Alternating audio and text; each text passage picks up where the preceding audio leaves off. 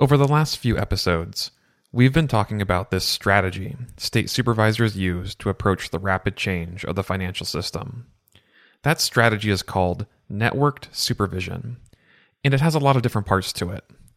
There's the technology aspect of it, with state-of-the-art licensing and monitoring tools, the collaboration aspect, where states share information, and the streamlining aspect, where regulators make the process easier for companies and more impactful for consumers.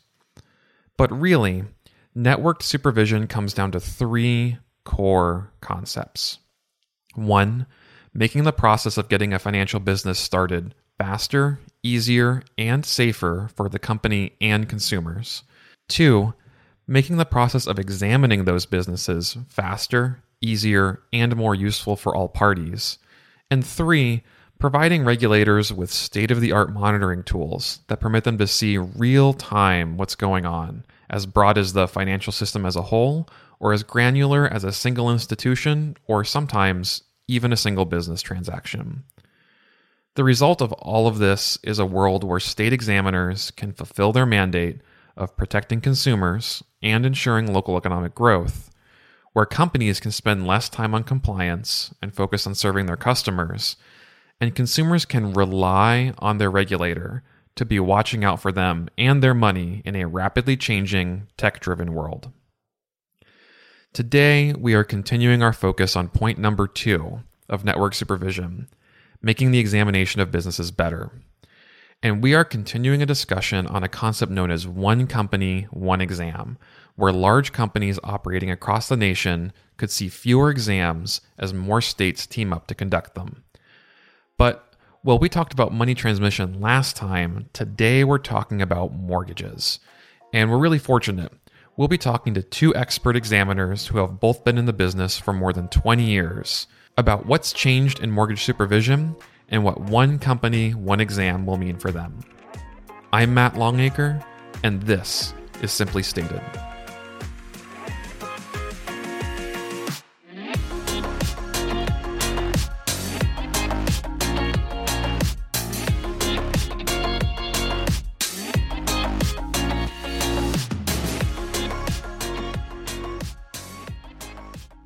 So today I'm joined by two examiners who are experts in mortgage supervision and have been instrumental in developing one company, one exam for mortgage companies.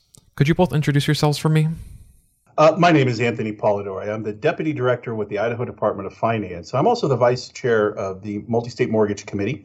Been with the Department of Finance for about 20 years, and all that time has been in the supervision of non-depository entities such as mortgage companies and various other consumer financial services companies. Hi, my name is Kirsten Anderson. I'm the Licensing and Non-Depository Programs Manager for the Oregon Division of Financial Regulation. I've been with the division for about 21 years now. I am currently the president of the American Association of Residential Mortgage Regulators. As regulators, can you just tell me a little bit about some of the current challenges involved in supervising mortgage companies that operate in multiple states? And Kirsten, if you want to go ahead and go first. Well, currently it's COVID. Probably the biggest challenge we have is COVID has made such a drastic change to how we operate with our staff not in the office. They aren't able to talk to one another as regularly. Not having in-person conferences. I didn't realize how much networking we do at the various conferences across the states that we have each year, both with other regulators as well as with the industry, and that sharing of information. It certainly had an impact on our examinations. We did do a number of desk exams for companies that were out of state in the past. However, now all exams are, desk exams, and we are seeing a little bit about what the restrictions are with those. And it's surprising to us that some of those restrictions aren't just in it's harder to get access to records, quickly because people are working from home, but also just missing out on some of that one-on-one communication that you start to establish with companies. Doing things just over the phone and via email is so much more impersonal And it was really nice when we could get out there and actually have face-to-face meetings with companies and work on establishing that working relationship. Yeah, I would say, and not taking into consideration the pandemic, I think the pandemic has brought on a lot of challenges for all of us, whether you're a company or a regulatory agency. And many of those challenges are related to the ability to communicate in person or be able to actually visit a site location when you're conducting an examination. Outside of those challenges, the challenges for supervising multi-state entities or companies that operate throughout the country, for a small agency like Idaho, is the expanding geographical area of our responsibility, where once before, we may have only had companies in the state that we examined. Now we have companies, all the way out to Florida. We have companies in California. We may even have companies overseas that are engaged in activity. And so a difficulty for us is that with this expanding geographic area of supervision, we have to increase staff. We have to increase our capabilities of being able to examine these companies, to be able to know that we had some type of on-site touch at some point in time with a company that we licensed that's outside of our state. It becomes more and more difficult as the area expands in those programs. And so what would be some of the current pain points, some of those specific areas where it's extra difficult to conduct these multi-state exams now that you're examining companies all across the country? Pain points for us, it really kind of comes down to, our ability to go out to that out-of-state entity. So it's travel cost, it's travel time, and timing is probably more important than anything else because it is capital to us. Having the time to conduct the number of examinations that we need to in a year hinges a lot on our ability to get out to those companies, to be able to get information back from those companies, and to actually, go on site and see what's going on with a particular entity that we might supervise. And I think I would add to that the time factor is so interesting to me because scheduling an exam of a company that is multi-state just takes so much longer for us because we have to look at, where would we go if we're going to go physically? If the company isn't just one that operates in multiple states, but has locations in multiple states where they might be conducting different types of activity. It's not uncommon for us to deal with a company who may have, for instance, their bankruptcy unit is in one state, and then their normal servicing units are located in 3 other states. And it makes that scheduling, even if we can go on site of a multi-state examination, so much more difficult. Considering all of these things, you two have been really deeply involved in a new initiative. Anthony on the CSBS side, Kirsten on the ARMOR side. Today, CSBS and ARMOR announced something called the One Company, One Exam pilot for mortgage companies. Can you all tell me a little bit about what that entails? Okay, well, I'll go ahead and start. And it really comes down to a pilot program or a policy related to one company, one examinations, where its primary tenets are to increase coordination amongst the states and reduce the regulatory burdens that a company experiences, and also reduce some of the burdens that the states experience when they're trying to conduct these multi-state examinations. It's very similar to a recent pilot that was conducted for MSB examinations. It was successfully completed in 2019, and it's now the core of network supervision in the MSB space. So while the pilot is based on this MSB pilot for mortgage companies, the execution and the processes will be slightly different for mortgage regulators. I happen to be on the Money Transmitters board, so I've been watching this pilot for a while and enjoying seeing how successful it was and now rolling it out to many more companies. And it's one of those things as you watch something happen in one space and you start thinking about the benefits that it's had. There's better communication, there's working together, there's less intrusion on the company, and yet we're not really sacrificing anything in the examination of the company.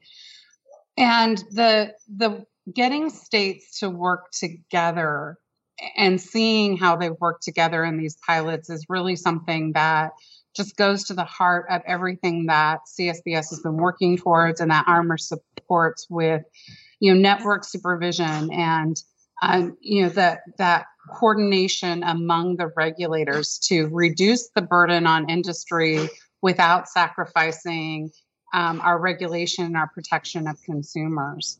So I'm really excited to see how this works in the mortgage space. It's very clear that, we have to make some changes because every industry has its own unique flavor. And so we'll have to make changes that make it work better for mortgage. But it's really a positive area in which we're going. And I really think that for many states, particularly like mine, where we have a limited number of examiners, this really is going to allow us to capitalize on working together and expanding our resources to, meet our objectives of regulation. So as far as I understand it, having interviewed previously on One Company, One Exam for MSBs, this means that that regulators will be able to work together. They'll be able to look at one company with one point of contact. A lot of different benefits that will really streamline it for both sides. Is that about right? Well, yeah. I mean, it basically comes out, each exam ends up in one of three ways. You either join the multi-state exam and participate in the examination, or you can elect to let the examination go forward and use the results yourself, and accept what the examination team finds, or then just agree not to examine the company during the moratorium period. And, there'll be a lot of these details that are explained as we roll this program out, but it's a fairly simple way for states to look at a company and say, is this one where we feel like we need to get involved and we need to be part of the examination team? Or is this one where maybe there's, minimal impacts on our state, so we can just sit back and see what the examination team comes up with, or if it's one where, maybe you've just conducted an exam and you're not looking at needing to go back in anytime soon in order to meet accreditation standards or other state requirements for routine examinations, then you can just wait until the moratorium period ends and schedule your next exam as you wish. But it really ensures that company also gets a benefit in that they're not going to be facing multiple states coming in and conducting examinations during that moratorium period. There will be just the one examination. So it sounds like companies will be keen on getting in on this if this eventually, or when this eventually rolls out to more companies, because it sounds like they will have fewer exams, and it sounds like for the states there'll be more effective exams. Certainly, if I were in the industry, I would be one saying, "Hey, sign me up." I'd love to see this from my company perspective, because I do see that companies will have a much an added benefit of reduced regulatory burden when it comes to examinations. And these exams are going to be run through a new technology called the state examination system. Now, you've probably seen or worked through some of that using the MSB side of things, so you've probably got a good idea, probably better than me. How is this technology helping make exams easier? Well, I'm going to jump in on this one because we're in the throes of putting Oregon on SCS. And I'm so very excited to start using it. Our examination is about 20 years old, and so it was definitely time for an overhaul. So we used the idea of joining SCS as the impetus to basically rewrite our entire examination. And we looked at how SCS was set up and how it functioned. We looked at multi-state examinations and how they are conducted, and we used the mortgage examination templates from the MMC to build our Oregon examination, and we used the way that SCS functions to build how our process will work, as well as ensuring that we're hitting the highlights of what should be in a core examination while adding in our state specific. Now that we have everything in the system and we are ready to go and running our own pilots, we're so excited because we didn't have a good comprehensive way of tracking examinations, of maintaining the paperwork. So for us, we'll have that one contact with the company outside of SCS to initiate the examination with them, tell them it's starting, and direct them to SCS and get them into the system and using it. And then all of our examination will be tracked through SES, the communication, the handing over of documents, both them providing their information request and us responding to that information request will be through that system. As a manager, I'm so excited because it's going to give me such better view of where my examiners are in exams and what's the holdup on that exam getting done. Better tracking on timing than me doing calculations in Excel. So there's a great benefit for the company because it's secure. It's fairly consistent. Once they've done a few exams in it, those exams, the process of that exam is going to look very similar. For my examiners, it's going to give them the ability to share better with other examiners, see what other states have done. We're very excited to start being able to adopt other states' exams by seeing what they've done. And make that request to them through SES to have access to their examination report and share that information.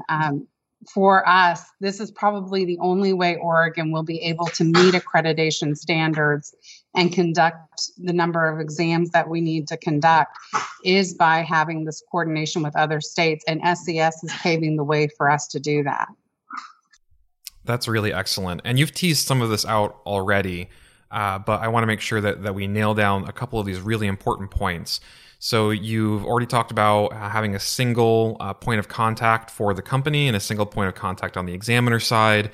But can you tell me, how are you assuring that if you do this joint exam and a company puts all of this work into it, that an independent state will not go and conduct an exam during this moratorium time where states are not supposed to conduct another exam? It's a difficult question to answer. The fact of the matter is that every state has its own sovereign authority to conduct an examination. What we're hopeful of is that those states who are participating in this process will observe the moratorium that would be placed on a company or the examination of a company after the start of the One Company, One Examination pilot or any One Company, One Examination activities. We believe that most states will participate. Those states that use the SES system already will have a incentive to do so because they're already on the system. Those who don't currently use the SES system will be potentially exposed to a new system of automation that's going to help them out in their own exam processes that aren't multi-state related. And so I do see a willingness on the part of states to participate in this system. Our hope would be that most states would observe the protocols that we're putting out. There is a considerable amount of peer pressure that we probably will have to exert over states to participate in this. The reality is we've had similar pilots in other areas, and those have worked pretty well. When we have done multi-state examinations in the past, we have had some states want to start their own examination, while we were in on multi-states, and we've, picked up the phone and or dropped an email, or in the days where we could, talk to them in person at a conference and said, hey, could you move yours? Could you join ours? Let's have some consideration for the company is going to be busy, particularly when there's a multi-state examination going on. In responding to all of those requests, can we give them a break? We have that sort of coordination that we've engaged in the past, so we have a track record of working together. Yeah, and so I think one way that you do exert that peer pressure is by making these exams really comprehensive. So I was wondering if you could just cover for me, if a state decides not to participate in the exam or just to accept the results, how can they be certain that the exam is going to cover everything that they'll need to know to meet the minimum qualifications of their state or feel comfortable with the operation of the company? Well, the nice part about using SES is there is a set of core questions to examinations. So as you put an examination in and you pick your areas for review, there are core questions that the examiner is supposed to use as procedures that are preloaded. So the reality is this SES system should give states comfort that areas are being reviewed and they're being reviewed, to a set level in order to meet those requirements. The reality is that time is going to, increase people's comfort. There are some of us who've already worked pretty closely with other states and feel very comfortable with, the quality of their exams and their examinations, particularly regionally. We have a tendency to already rely upon one another. I think as we begin to use SES more consistently and we start seeing what other states are doing, it definitely is going to increase that comfort zone. And that is part of the reason why when Oregon went to rebuild its own exam, we looked to see what are those core questions that are already in SES as the procedures. What are the core information requests that it's loading? Is there a way so that we can make sure that when we complete a comprehensive exam as Oregon, another state will feel comfortable that we've looked at all of the issues? And the best way we could figure to do that was to make sure we were covering the core every single time.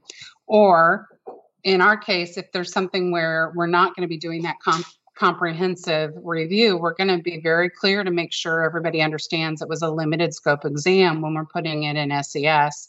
And if I can add, for the particular pilot that we're rolling out in 2021, the MMC is actually taking into consideration that comfort level of the states and their ability to accept the examinations. And based on that, we've increased the scope of this particular pilot examination that we'll be conducting later to include origination, servicing, and IT and cybersecurity operations. It's our hope by doing that, we're going to give the state system the best opportunity to succeed and make it easier for all those other agencies who may not have participated on the examination themselves to accept the report of examination once we're done with the pilot. All right, so you're being really careful about scope, you're documenting really well in SDS. With this program itself, what is the timeline for the pilot, and what do you think the future of this program is going to look like? Well, I'll answer the question about the timeline, and it's pretty well spelled out in our policy itself on how we're going to be treating these examinations. But for the pilot that we'll be running in 2021, we've already started planning at the MMC for the examinations that are going to take place in 2021 and identifying the company that will be subject to the pilot. The examination for that pilot entity will begin in July of 2021 itself. That's when our first day letter will be sent out. At that point in time, we'll be notified, or the company will be notified through the EIC of the information request and our start date for the examination. That start date's planned at this time to begin in October of 2021. And at that point in time, we'll begin the on-site portion of the examination, and that's when the 15-month moratorium will begin for examinations on the company. So those agencies who've chosen to decide to participate in the one company, one examination policy or procedures will have that moratorium placed on them while we're continuing out the examination activities for the company. The on-site portion of the examination and the examination work would be expected to last about 3 weeks. And then an examination report would be drafted. Most likely that draft report, based on our current protocols, would be due in February of 2022. And that's when it would be issued to the company, giving the company an opportunity to respond to the examination report sometime in March of 2022. Our hope would be that if everything goes smoothly with the company is quick in its responses to anything that might be outstanding on the examination and during the examination itself, that they'll have a moratorium on examinations from that period of October of 2021 all the way through December of 2022. That means that we're looking at being able to kind of analyze the results of this sort of program and this pilot sometime in early 2022. What happens then? What do you anticipate the future for this program will look like? Do you anticipate more companies being a part of this or smaller companies? What's the end goal here? Well, we've already seen through the pilot that was done on the money transmission side that 1 year they did a one company, one exam pilot and are now expanding that to more companies.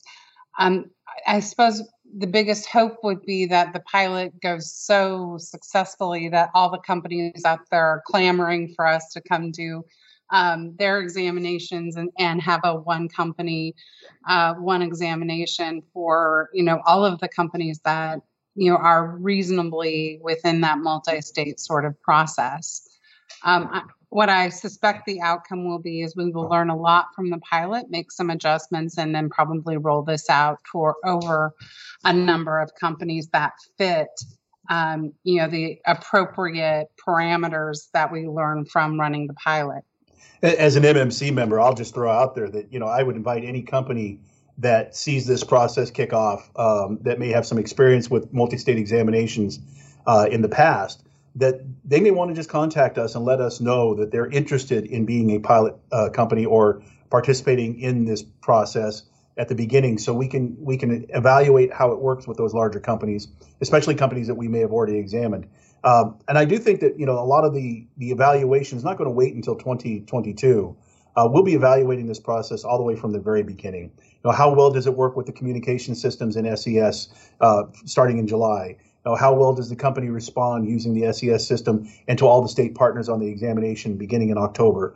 How well does the company respond to the examination results and the report of examination in February of 2022? We'll be monitoring the process all the way through, and I'm assuming that we will be making some corrections here and there where we need to and improving the process as we go. So we don't wait all the way until December of 22 to determine whether or not there's something that needs to be changed. We'll probably be making those changes along the way. What do you both envision the future of collaboration and coordination between states with the state and federal government? How do you think that's going to change in the next 5 to 10 years? And how do you think networked supervision is going to fit into that? Well, I guess I'm going to start off by saying I'm a huge fan of the concept of network supervision. We are sovereign states, and each state does have their own twist on what they're concerned about. But the reality is, we are dealing with a lot of companies that affect all of our states. And to have effective regulation and supervision of these companies, we do have to work together. We all have limited resources. We have limited staff. We have limited budgets. We have limitations in our statutes that, may not allow us to look at some things, in one state, and in another state you can. So by working together, we leverage all of our resources. We, leverage the different tools that each of us has in our toolbox. And I think together we are better at regulating these companies with better, with our communication with one another and, talking about our concerns and what we're seeing. So overall, when it comes to network supervision, I do see it as the way that we have to go to survive, just because it's the industries are becoming more complex and the companies are larger, and that's a bigger burden on, the limited resources that each individual state has. So it's that working together that allows us to achieve each of our individual missions, with what we have available to us. And for my answer on that, network supervision is a process, that we've been engaging in for decades already. We began the process of network supervision here in Idaho when we first adopted our Mortgage Practices Act and started working with states like Oregon and Washington in evaluating, companies that were coming in to get licensed in Idaho that were already operating in those other states. It increased in, the 2000s when, together state partners were starting to do joint examinations and just getting out and seeing companies, with maybe one or two states in the examination team. And then, as we said, a little over 10 years ago, we began the MMC process and began doing multi-state examinations. So I think network supervision is an evolving process, and it will evolve into a point, where we're conducting more real-time communication as state regulators about the entities that we all supervise, that we have better relationships between the state partners and also even better relationships with our supervised entities. The ability to call up a company or notify a company through SES about an examination, and at the same time be able to notify all your state partners, hey, I'm conducting an examination of a particular company. Who would like to join me on this particular examination?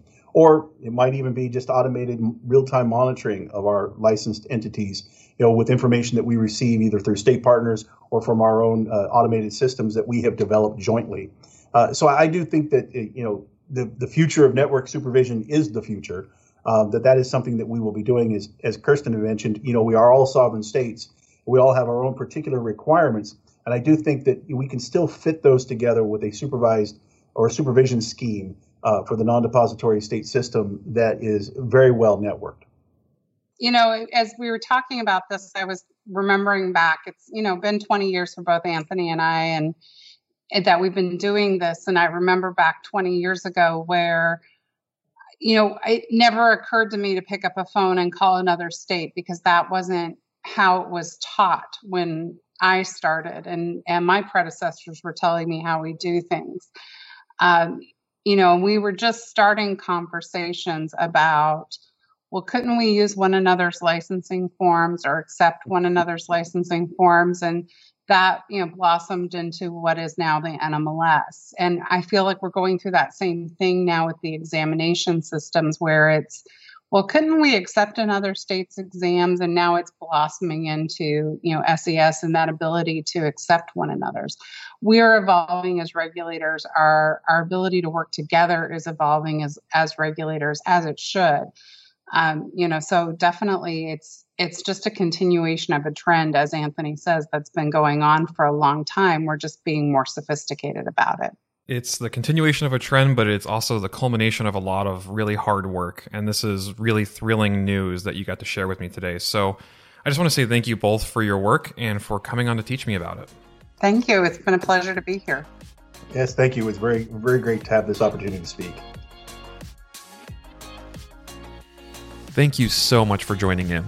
If you're interested in more news on network supervision, please be sure to subscribe to this podcast. We'll be doing a few releases before the holidays, then we'll return with a ton more news on how supervision will transform in 2021 and beyond. Thanks so much for listening. I'm Matt Longacre, and this was Simply Stated.